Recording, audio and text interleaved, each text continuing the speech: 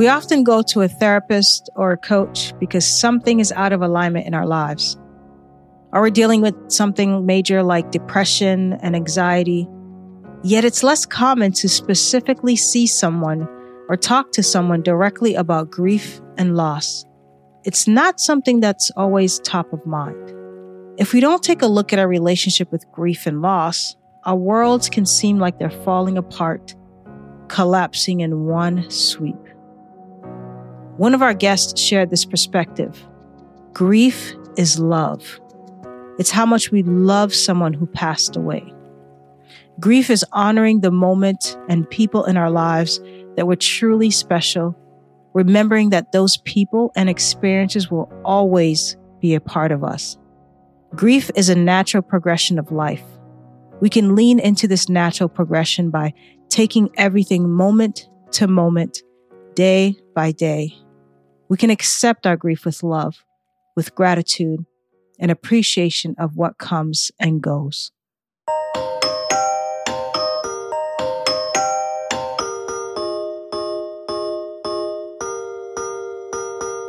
This is the Turning Points Podcast, a show about navigating mental health, sponsored by Point 32 Health.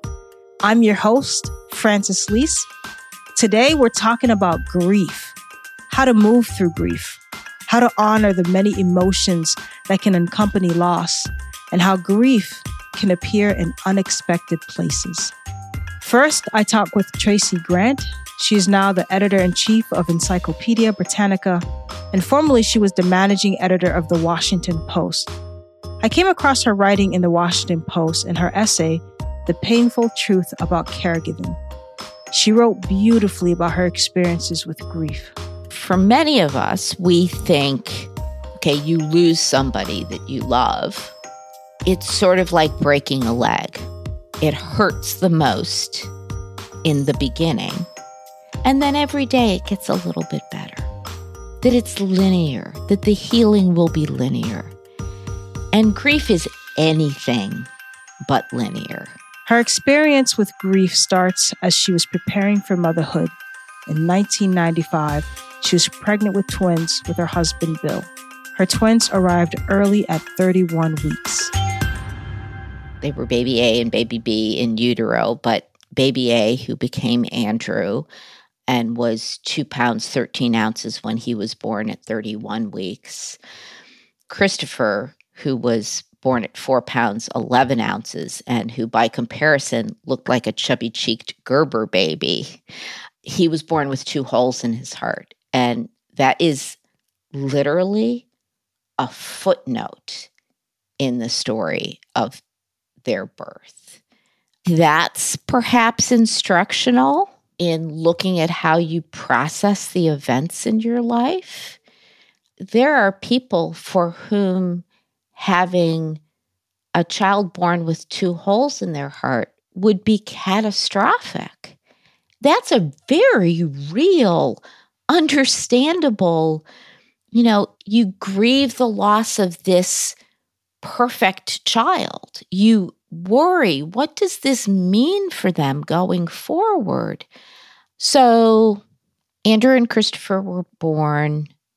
When they were about a week old, the doctors called us in, my husband and me, and we were brought into this book-lined broom closet. It was claustrophobic. There were no windows.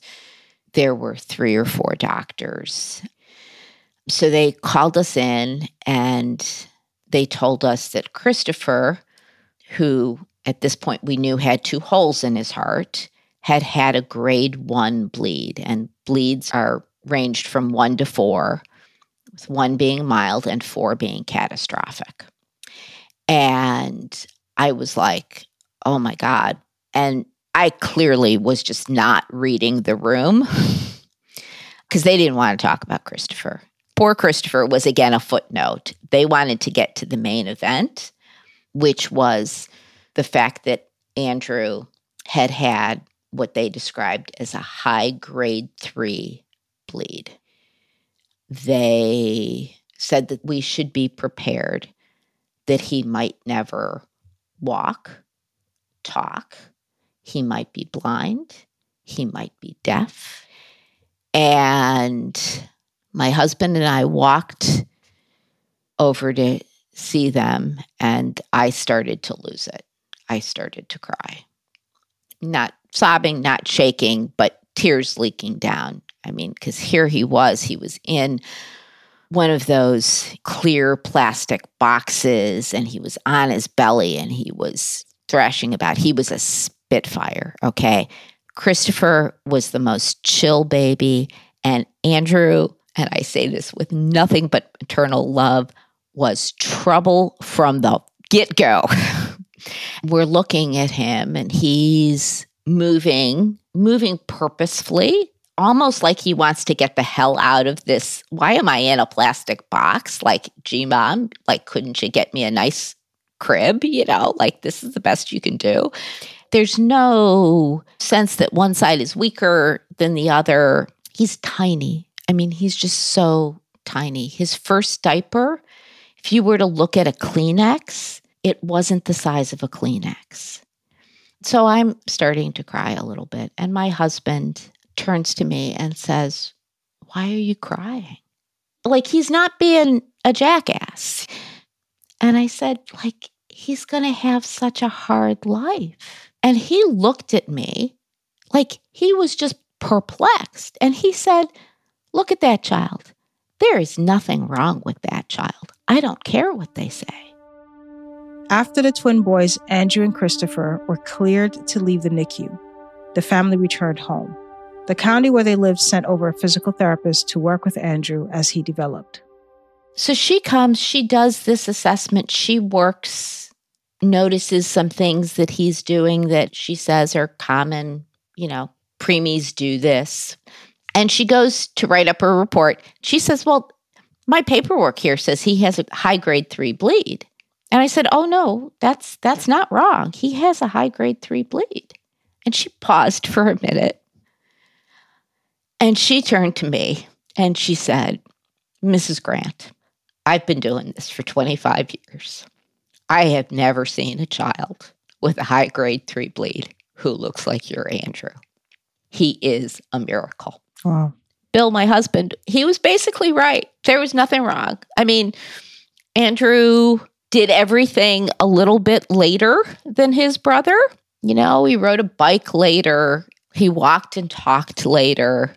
But, you know, if you met Andrew now and you Wouldn't believe it. You wouldn't know. So let me ask you, Tracy, when you saw your son in the NICU, and then when you took him home, and then you had the PT come in, did you ever have a chance to just process the grief at all? I think what I mourned was a normal first-time motherhood. That was wrapped in the fact that the first year of their lives, there were 2 or 3 visits to an ologist, a specialist of some sort, for one or the other or both of them every week. And like, it never felt normal. I mean, being a first-time parent is overwhelming.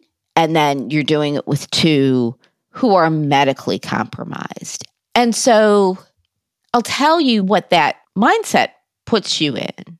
Like, okay, we've done our bad thing in life. When you have preemie twins and you are told that one of them may be profoundly disabled, and you get through that, one, you feel enormously blessed, but you also feel like, okay, this is the bad thing that had to happen in our lives. We're good. Okay? We survived this. We're good. And that's not how life works. No. About a decade later, life threw another curveball at her. Her husband, Bill, was diagnosed with cancer. So he's the love of my life. The boys were 10 years old. We had just come back from a week at the beach. We were getting ready to go to Yellowstone. And he had a dizzy spell one night that freaked me out more than it freaked him out, or more than he let on, it freaked him out. And he was ultimately diagnosed with stage 4 melanoma, which is skin cancer, the kind of skin cancer that is really devastating. He had 3 tumors in his brain, a mass in his lung. He was 53 years old. We had 10-year-old twin sons. Like, incomprehension, this can't be happening. It had a less than 5% survival rate. But somebody had to be in that 5%, by God. I was a journalist. I was on the phone to NIH. I was on the phone to Sloan Kettering. I was on the phone to MD Anderson. We weren't going to go down without a fight. And he wasn't going to go down without a fight. But the reality is, over the course of 7 months, this man who could beat my butt on a tennis court needed my help with absolutely every aspect of his physical care. Over the course of 7 months, life went from being perfect, literally perfect, to being indescribable. How did you come to terms with the reality that maybe the best outcome is just making just a few more good memories together? There came a time when I knew that it wasn't going to turn out the way that I hoped, that there wasn't a phone call that I could make. There wasn't a specialist I could talk to who would have the magic solution. But it was very important to me that Bill not know that I knew that. In retrospect, I think he knew the same thing and felt that it was very important that I not know that he knew that. I think we were being what the other person needed right up to the end. And I will just say, people handle this differently. There isn't a right or wrong way to do it. How much you tell your kids. Andrew and Christopher had just turned 11 when their dad died. Losing your dad when you're 11? Yeah, premature tragedies.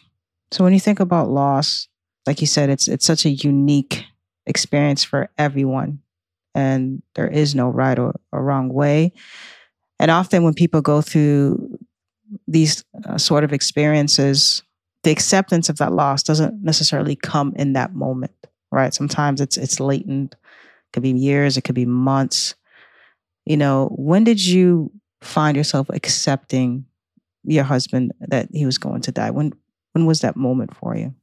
The day he was diagnosed, I called my best friend and screamed into the phone, "He's dying." I mean, the diagnosis was unspeakable. I found myself, you recalibrate what is acceptable. What would have been unthinkable 8 months earlier, okay, this is what Tuesday looks like now. And so even when he went into the hospital the last time, I expected that he would come home. And I think it was only in the last 3 days that I realized that he wouldn't. I mean, I believed that he could hear me.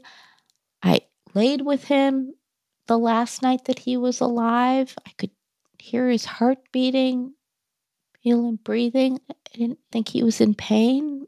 And that was comforting to me, but there was no point in that.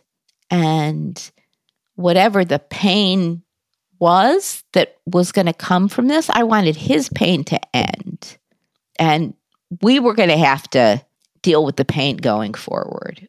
But pain without purpose, that's just wrong. Yeah. Thank you for sharing that. After Tracy's husband passed, she raised her 2 twin sons as a single mother. They're now in their late 20s. Tracy is facing another moment of grief as a caregiver for her mother. But there are certain identities and roles that you had to shift as a mom, as a wife, and even your role turning into a caregiver for your husband, and then later on for your mom? Do you feel that all the things that you had learned, did it prepare you for what was next for caring for your mom? Unfortunately, the answer is no. I mean, in some ways, so my mom had a stroke. I describe it as tipped the dominoes of dementia. Like, she recovered physically, but very quickly it was clear that she had full-on dementia. But then the pandemic hit. So I literally ran out of the Washington Post, got on the last flight, flew into Chicago, told my dementia-riddled mother that she was leaving her home the next morning and coming to live with me. And she was like, no. And I'm like, you don't have a choice in this. Like, I mean, it was just, and so she came, she lived with me in my house for 5 months, where she was in the second floor master bedroom, this room, and she would come down for breakfast and tell me that the windows all had to be closed and locked because men were coming in the windows. And I would try to sort of explain, no, it's the second floor. Like that's the first thing. Like, you try to be rational, and then you realize, like, you just lock the windows. It's like checking under a bed for your 3-year-old to make sure there's not a monster under the bed or in the closet. It's the same thing. You just do it. It's like there's no real world. So with Andrew and Christopher, I was fighting for their lives. Okay? They were babies. I was fighting for everything that would come for the rest of their lives. For Bill, I was fighting for one more good day, one more good week, like whatever we could get. With my mom, I'll be honest, I don't know what I'm fighting for. This is the thing that I did not fully understand about dementia. While she can't work a phone or know what day it is, she knows that she is compromised. So I took her to a wonderful neurologist, and he said, Mrs. Ramsey, tell me what's happening to you. And she said, Doctor, my brain is shrinking in my head. My mind is shrinking. The eloquence of that is breathtaking.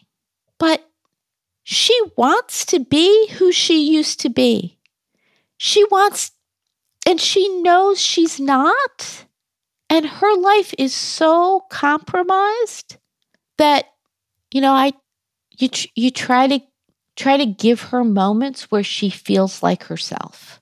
So I take her to Mass every Sunday. She can say the order of the Mass better than I can. Okay? Because it's somewhere else in her brain. It's so deep. And I have a mom playlist. And if we're having dinner, like, I'll put on songs, and she can sing all the words to these songs. I recently discovered that she's a Steven Tyler fan. She knows all the words to Dream On. Okay? Like, I didn't know that about my mom. You're almost rediscovering. I want the best life for her. But again, that it feels a little bit like it's in the rearview mirror. People talk about transitioning. I want to help her transition. And I hope that there's some grace in that for her.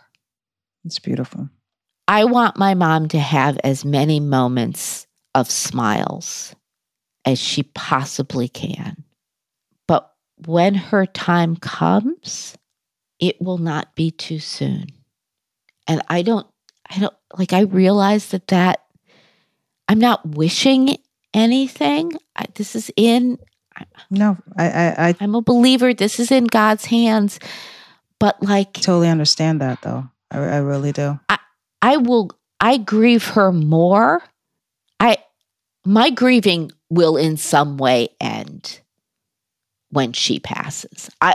I'm grieving now, which is not to say that I won't miss her. Of course not.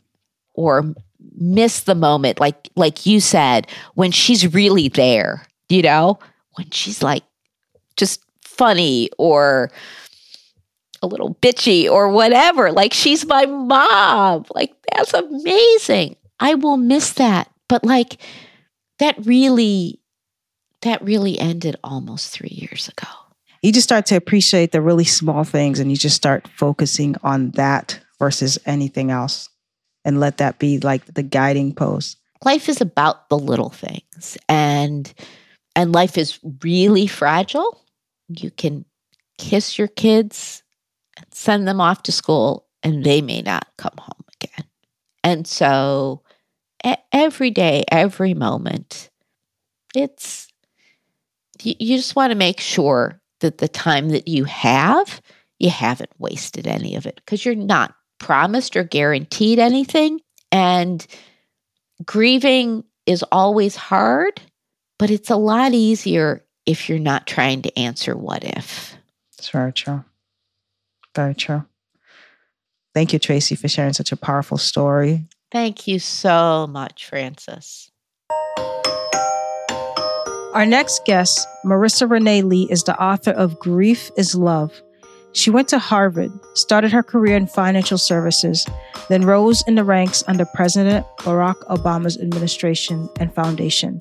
But all the while, she was navigating the grief of losing her mother right before graduating Harvard.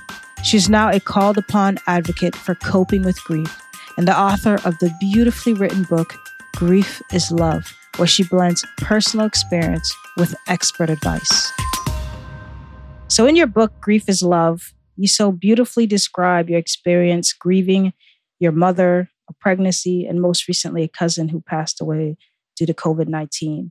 And you share research-based advice and wisdom in very honest, compassionate ways. And I love the title, Grief is Love, because that is what grief is.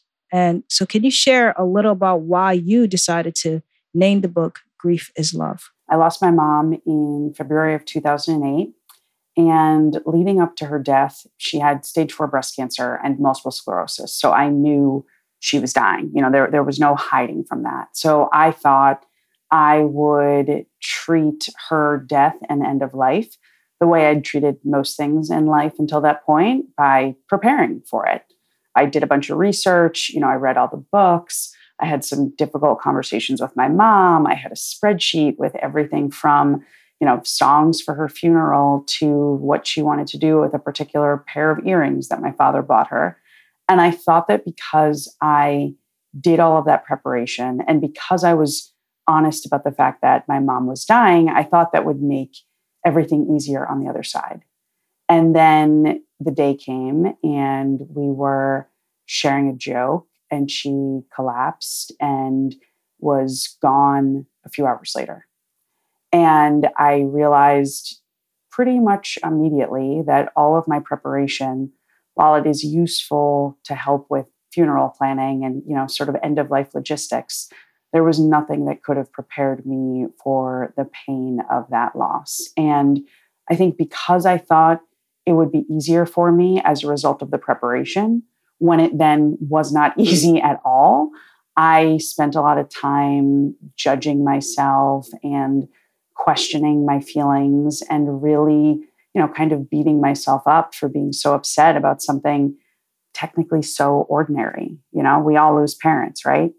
And then one day I kind of hit a wall. It was 6 months after she died. And I don't know what pushed me to this place, but I decided that there's nothing wrong with me and that the actual problem is around how we discuss and how we treat and what we've all come to expect about grief and loss. And so I decided in August of 2008 that I was going to write a book about grief that would help people understand what grief actually is, and that wouldn't just be sad and depressing, and that would become a New York Times bestseller. And so far, we've checked 2 out of the 3 boxes. And the thing that finally pushed me from this idea of a book back in 2008 to actually starting to write it in 2020 was a pregnancy loss my husband and I experienced in late 2019. And, at that point, my mom had been gone for over a decade. If you had asked me, I probably would have said that I was, quote, over it and had moved on and kind of figured out how to live without my mom. And then this horrible thing happened to us. And all I wanted was a woman who'd been dead for 11 years. And so in that moment, I realized the grief that I was experiencing, not just from the loss itself, but the lack of care and comfort and support that I know would have came from my mom. It's all rooted in love. Like I got to have 25 years with this woman who raised me and instilled all sorts of positive values in me and supported me and cheered me on and just was a really phenomenal parent overall. And now she's gone. I decided there's no getting over that. There's really just learning how to live with it, because the love that we experience with people when they're alive, like that doesn't die. What we do lose and what does die is the ability for our people to act on that love. But the feeling doesn't go away.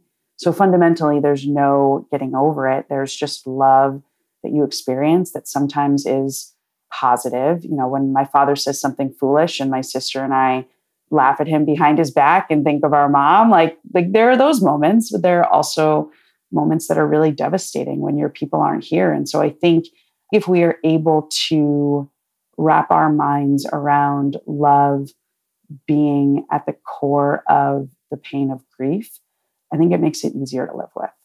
I love how you beautifully stated that, because in our minds, and just because of the way our society is built, that we do have a type A approach to working through things. And my humble opinion, to me, grief and loss is a spiritual process. It's a spiritual experience.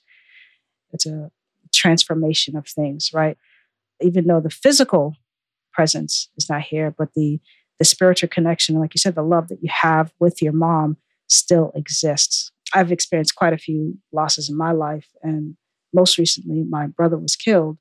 And so when I went through that experience, I'm sorry. Thank you. When I went through that experience, I realized I really had to change my relationship with grief and loss. Because prior to that, my father had passed away and I went into a tailwind of grief, just moved overseas and did a whole bunch of things to process that loss.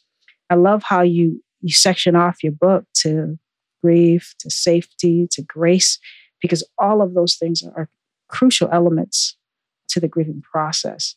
And I love how you encourage people in your book to find their own way of grieving. Yep. So often advice around grief can feel very prescriptive, right?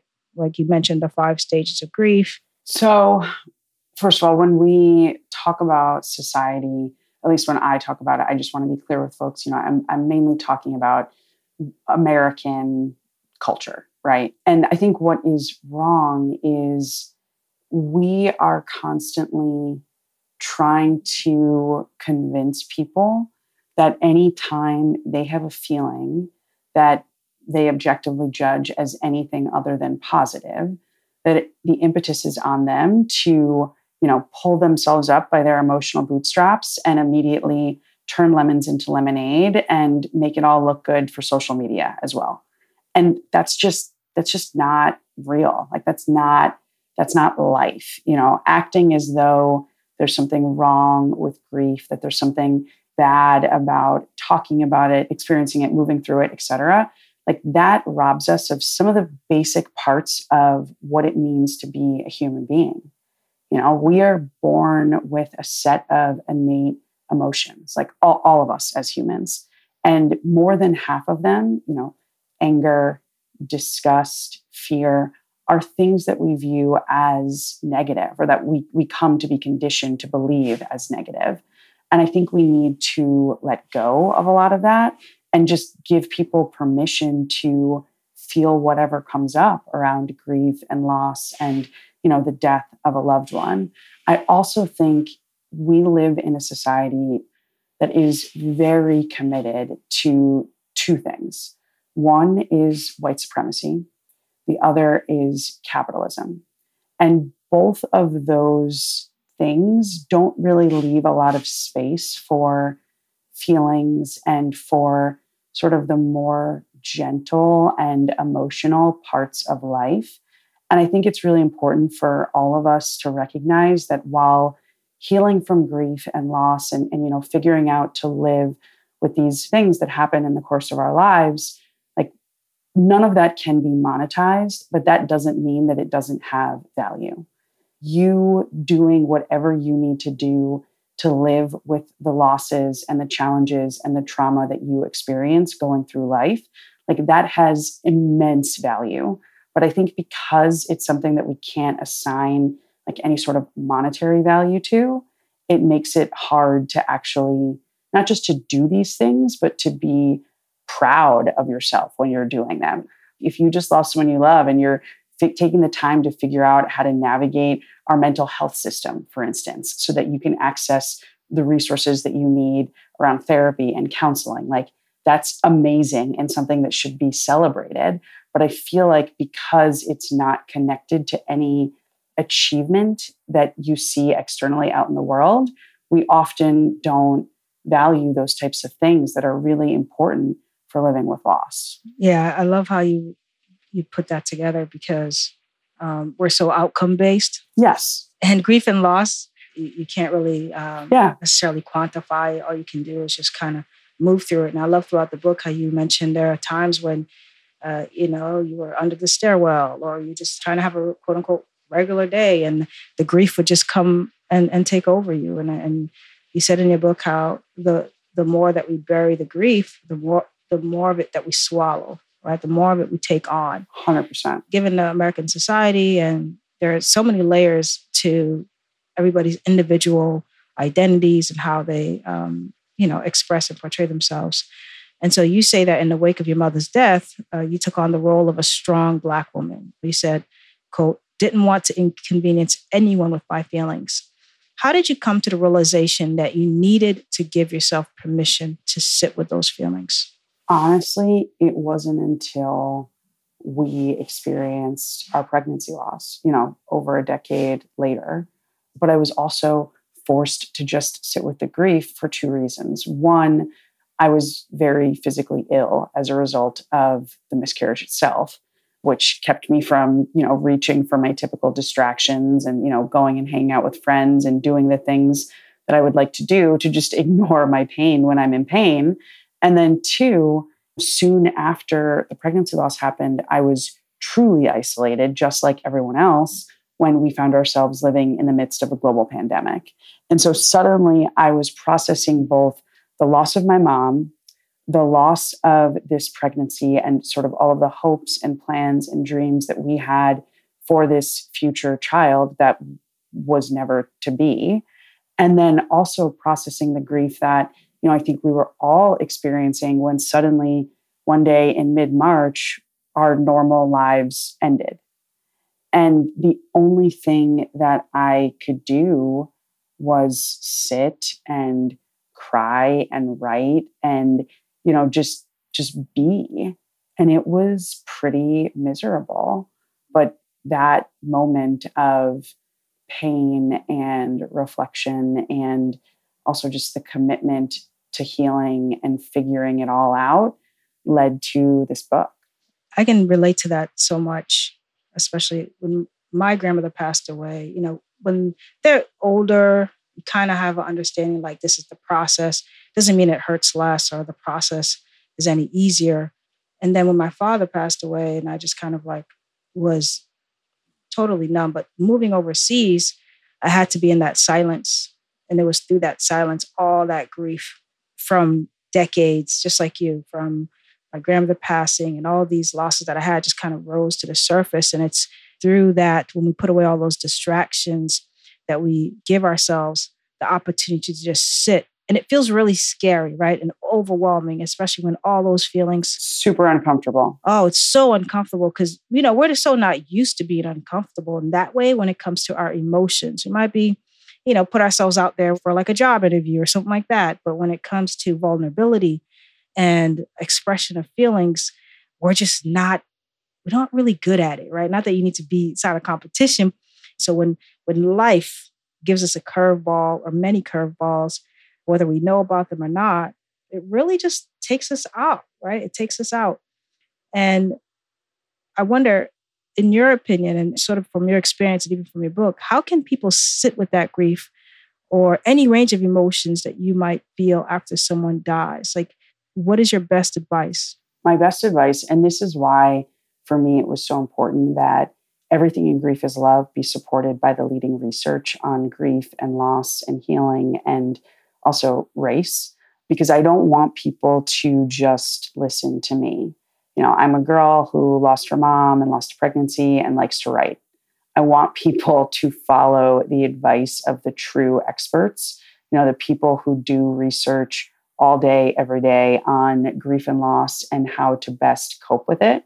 And one of the things that I found both through my research and my many years in therapy, it is proven that the best way to reduce the power of overwhelming emotions is by acknowledging them. I think we so often, and I know that this was me after my mom died, like we fear that if we acknowledge the depth of our pain, that is what's going to overwhelm us, you know, that we're going to be taken out by it, essentially. Like I truly believed when I was 25 years old and just lost my mom, that if I acknowledged how much pain I was in, I was going to have some sort of nervous breakdown. But what is actually true is the opposite. When we acknowledge feelings, we reduce their power and control over us, and we make it easier to move through them. So I have started, as a part of all of my own grief work, this practice where I check in with myself every morning and every evening when I first get into bed. And I just ask myself, what are you feeling? Because that then usually lets me get at, if I need to, processing the feelings themselves. There are days where I get into bed and I just think like, what am I feel so crummy right now. You know, okay, why? Is there something that you could maybe do differently in your schedule tomorrow? Or is there something that would help you, you know, get some energy back, something you can do to take care of yourself?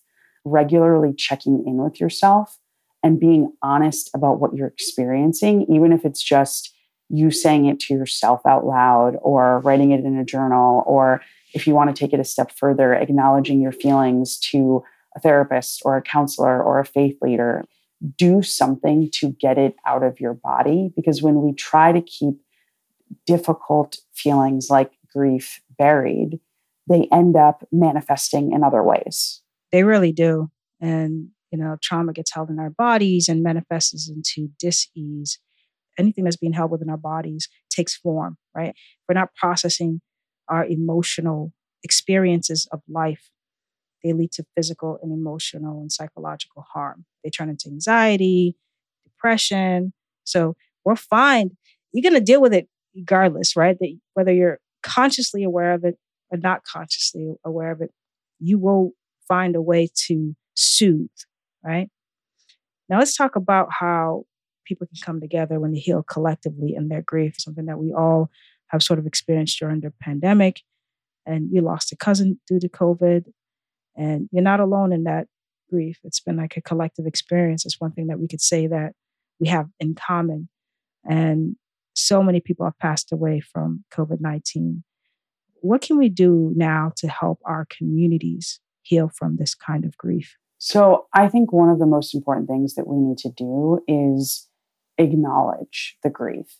You can't heal from that which you don't acknowledge. And I think, unfortunately, because there are so many other things happening in our country and around the world right now, I feel like a lot of people have kind of forgotten about the volume of loss that some people have experienced as a result of the pandemic. You know, there is the physical loss with over 1 million Americans dead from one thing in just 2 years, each of them on average leaving behind at least 9 close friends or family members. Over 200,000 children lost primary caregivers in the pandemic.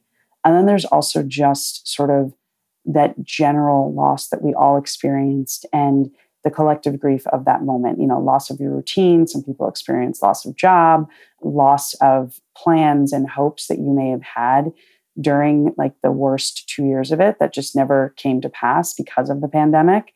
people who had to say goodbye to loved ones for other reasons and weren't able to honor them and celebrate them in the manner that they would have liked. Like there's grief in that too. And I think, unfortunately, right now we are not seeing sort of a national or even any kind of global call to action around grief and healing from this time. And so I think it's incumbent upon all of us as individuals to do what we can to support those who we know suffered losses as a result of COVID, and also to just move through the world with more compassion and empathy. Because fundamentally, no one's walking around wearing a t-shirt that says, I'm grieving. But there are a lot of people who are grieving a lot of things and a lot of losses right now. So I think if we all just move with the assumption that most people are grieving something, I think it will make the world a little bit easier for everybody. I agree. And I believe that when we individually do this kind of work, that is the collective ripple, right? It becomes a collective healing process for everyone. And so the more that we do this, the more that we can see the compassion in other people and know that to give them grace. Now, I wanted to talk a little bit more about safety. And you talk a lot about that in your book when it comes to the grieving process. How does safety play a part during the grieving process? Absolutely. So this is something that came up for me as a part of a reflection that I was doing, as I was writing this book on the difference in how I approached grief after the loss of my mother versus how I approached grief after the loss of our pregnancy. When we lost our pregnancy, I told everyone, like anyone who I thought would even halfway listen. I told them what happened. I told them how much we were struggling. I told them, we didn't have a plan for what was next, but we did still want to be parents and we weren't sure what we were going to do. And I was distraught and disappointed and, disorientation was setting in. I told everybody everything. And I did that because I realized that the way that I approached my mother's death, that I couldn't approach this loss in the same way, because carrying both the physical consequences of the loss and, not feeling well, and then also carrying the grief, and then trying to add to that by carrying the shame of, not sharing the grief and keeping quiet about it. That was just too much for me to carry and I wasn't going to do it. And when I shared openly about our pregnancy loss, I was overwhelmed with people not just offering their support, but specifically thanking me for my vulnerability and praising me for my vulnerability. And every time someone complimented me for being vulnerable, I felt really uncomfortable. I realized it's because I have come to recognize that there is a connection between vulnerability and privilege. And I looked at my life, when I was barely 25 when my mom died, versus 11 years later, I was 36, happily married, owned my own home, started a couple of businesses, worked for the former president, generally have a gold-plated resume, I think anyone would argue, and had achieved enough in life, particularly by the standards of whiteness and capitalism, that, if people wanted to judge me for being too sensitive or roll their eyes at another post about our miscarriage, I realized I just didn't care. And part of not caring is privilege. I didn't care because I didn't feel like I had to care because of everything that I'd already done and accomplished. If somebody wanted to come along and say that, they thought I was being weak or whatever, I didn't have to care. And that's when I started taking a look at the connection between safety and privilege and vulnerability and grief. And fundamentally, I realized in 2019, when that loss occurred, I was about as safe as a Black woman could be in America who isn't named Beyonce or Oprah Winfrey. I could do whatever I wanted. So what does that mean for grief? How do people really grieve and give themselves space and permission to be vulnerable around loss if they're not safe? I want to give a specific example of what I mean by this. A few months ago, there were these images that circulated all across social media and on the news of the backs of children in Ukraine. Their mothers were writing in permanent marker their names, their blood type, and contact information for relatives as they fled the war with Russia. And I saw these images and, instantly you feel that grief, but there also has to be a recognition that those people aren't grieving because they're not safe to grieve. Like they're not safe, period. So they're focusing on their survival, not on whatever they need to grieve or to heal. And so I think for those of us who are privileged enough to grieve in the healthiest ways possible and, to do things like access therapy, take time off work, even just have the time and space to be with our feelings, all of those things require safety. And it's incumbent upon us who are safe to make sure that that safety and that privilege is extended to others. Because if it isn't, that means that healing is something that is really only possible if you're privileged. And that's just not fair to me. Well described. Because in order to go through the grieving process, you really have to have a sense of safety to allow yourself to pretty much fall apart, right? And if you're in survival mode at that moment, then grieving is not even an option for you. And, I had talked about this when my son, he's older now, and I was going through the whole empty nester transition. It was like with all the tons of breaks, all the things that I was holding on to for the last several years was finally came to a halt because there wasn't a moment or time that I could just take to grieve.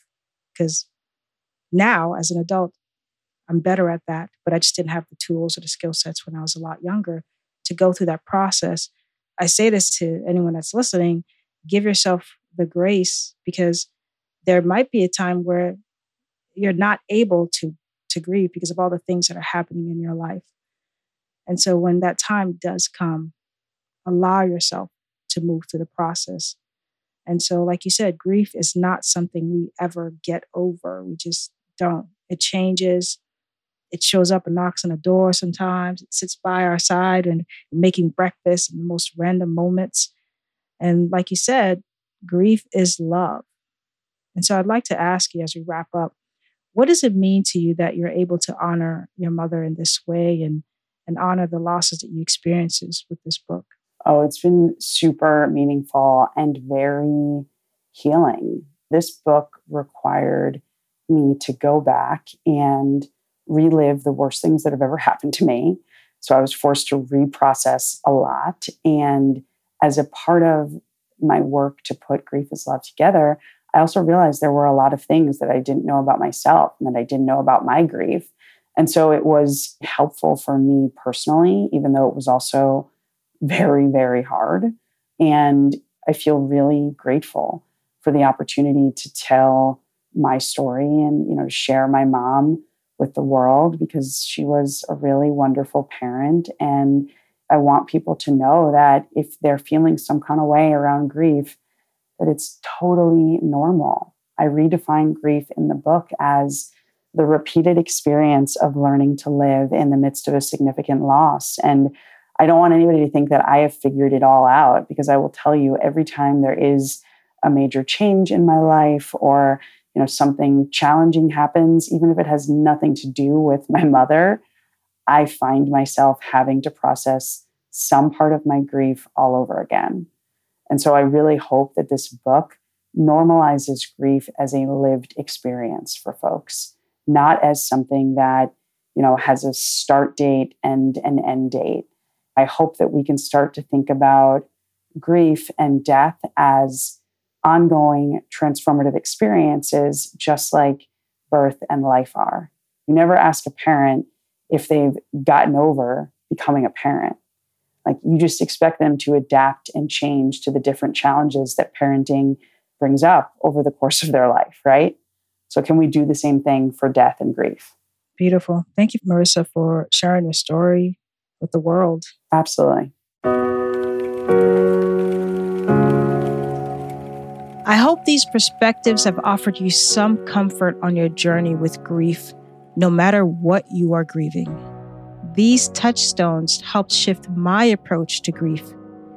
We can grieve what could have been, such as Tracy grieving the loss of a so-called normal motherhood. Grief is love. There's power in that phrase. Grief lingers because we feel intense emotions toward what or whom we are grieving. We don't just get over grief. Grief can arrive at unexpected times, and there's no wrong way to grieve. Thank you for listening.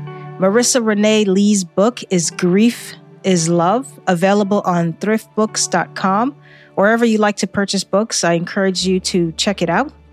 Tracy Grant's essay is called The Painful Truth About Caregiving. You can find it on Washington Post's website. She's a beautiful writer. This is a very special episode. It's our final episode of the season, but we're not done yet. If you want to hear more conversations about mental health, check out our earlier Turning Points episodes. We talk about healing from trauma through mindfulness, teen mental health as it relates to the internet, and how to build a healthy community on and offline. And visit globe.com/turning points, one word, for more information on mental health care and resources. Thanks to our production team at Pod People and Fuse, Amy Machado, Brian Rivers, Danielle Roth, and Michael Aquino. And special thanks to Point 32 Health and the Studio B team at Boston Globe Media. Point 32 Health is committed to connecting the community to personalized solutions that empower healthier living.